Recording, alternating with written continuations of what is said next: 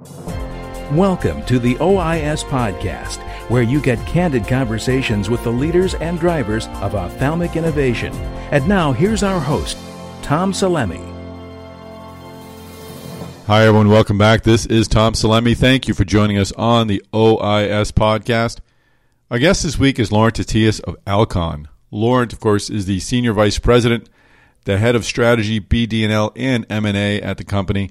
So we were able to cover a lot of ground. He sat down with me at OIS at ASCRS, talked about the Restore family of lenses, about how Alcon is looking at presbyopia, an update on Google, and we talked a bit about how it's viewing opportunities in glaucoma as well with the Transcend progress. So it was a far-ranging conversation. We talked a bit about Alcon's future as well. I hope you enjoy this conversation. Before I let you go, please do go to OIS.net to register for OIS at ASRS.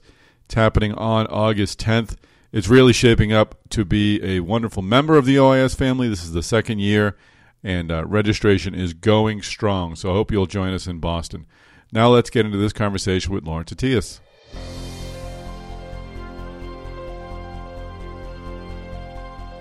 Laurent, thanks for joining us. It's a pleasure. Great to get an update from Alcon. You had some positive news in March. You got an FDA approval of a new IOL. Can you bring us up to speed on that? Yeah, absolutely. Well, as you know, we have the Restore family of lenses, multifocal lenses, sure. Refractive lens. And so as we continue building the options for patients and providing them with the full range of vision, the new 2.5 toric Restore basically allows all these patients that have also some ptericity to now benefit from the multifocality of Restore. Also, this particular lens, being a 2.5 in power, has active focus, which really gives great distance vision. And so now we are going to have patients that are going to have not only the full range of vision, but also emphasizing that great quality of distance with the correcting of the astigmatism. So it's a great addition. We have the broadest portfolio when it comes to being able to cater to all these different vision needs, whether it's near, intermediate, or distance. I was going to say, this is you do have a broad portfolio, but this is getting to be a very competitive space. How does that play into your making sure you maintain your market share? Well, I think that Alcon, when it comes to addressing presbyopia, really is looking at this in a holistic way. We are investing and have a large portfolio in what we call the light splitting IOLs, right? Mm-hmm. So the multifocality. We also have trifocal PanOptix, which is now outside the U.S. doing fantastically well, and hopefully in the U.S., once it goes through the regulatory process here. So I think that our portfolio is quite broad in the multifocality or light splitting. And then also we have projects that are in the accommodating space. I think at OIS here before we also announced our partnership with or agreement with PowerVision, right, mm-hmm. who's accommodating lens, who is going to report also today about their progress. And we're very excited about also a mechanical approach to accommodation in presbyopia. Also, we've had a chance also at OIS to talk about our Google and other things that are more on the electronic side. Sure. And quite frankly, we're looking at everything from tunability to also some electronic approach to so three pillars, right? The light splitting, the mechanical accommodation, and then everything that has to do with more advanced technology of modifying the optics to tunability, or even more with electronics. Anything to report on the Google front? It's always something interesting. So great progress. I'm actually on their committee with Franck Lavelier, our head of R&D.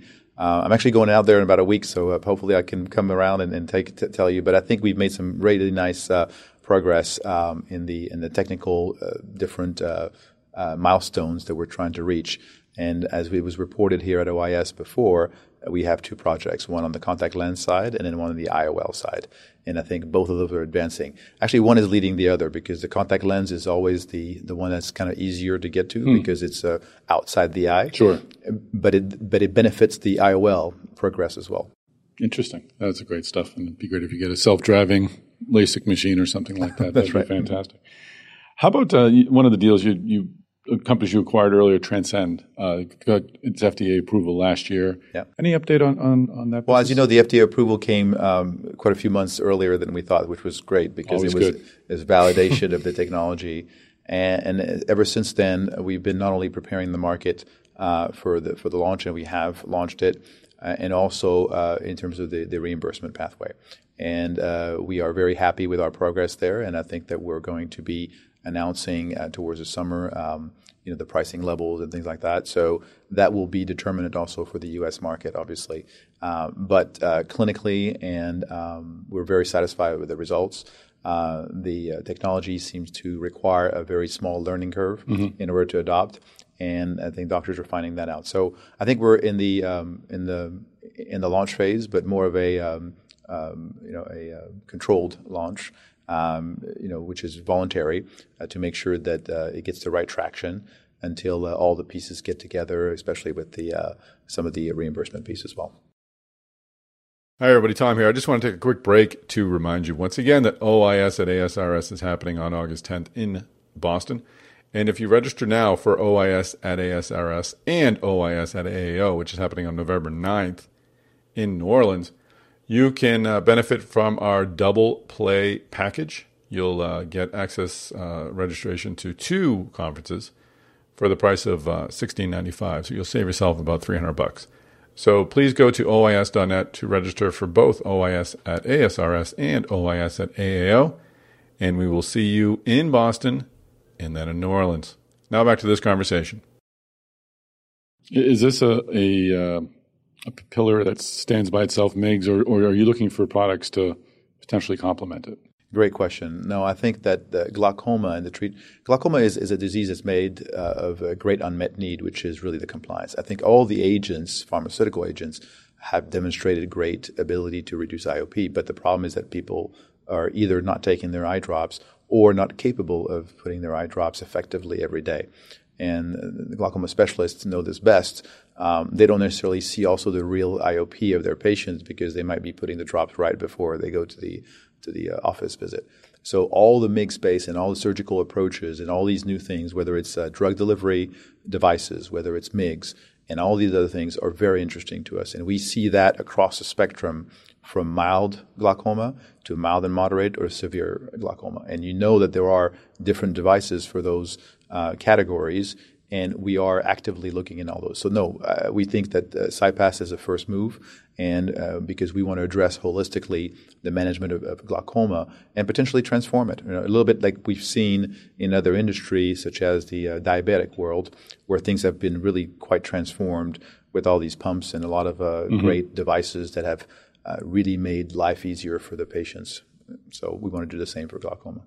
And you announced last year also a deal with True Vision for the Ingenuity 3D visualization system. Any update on that?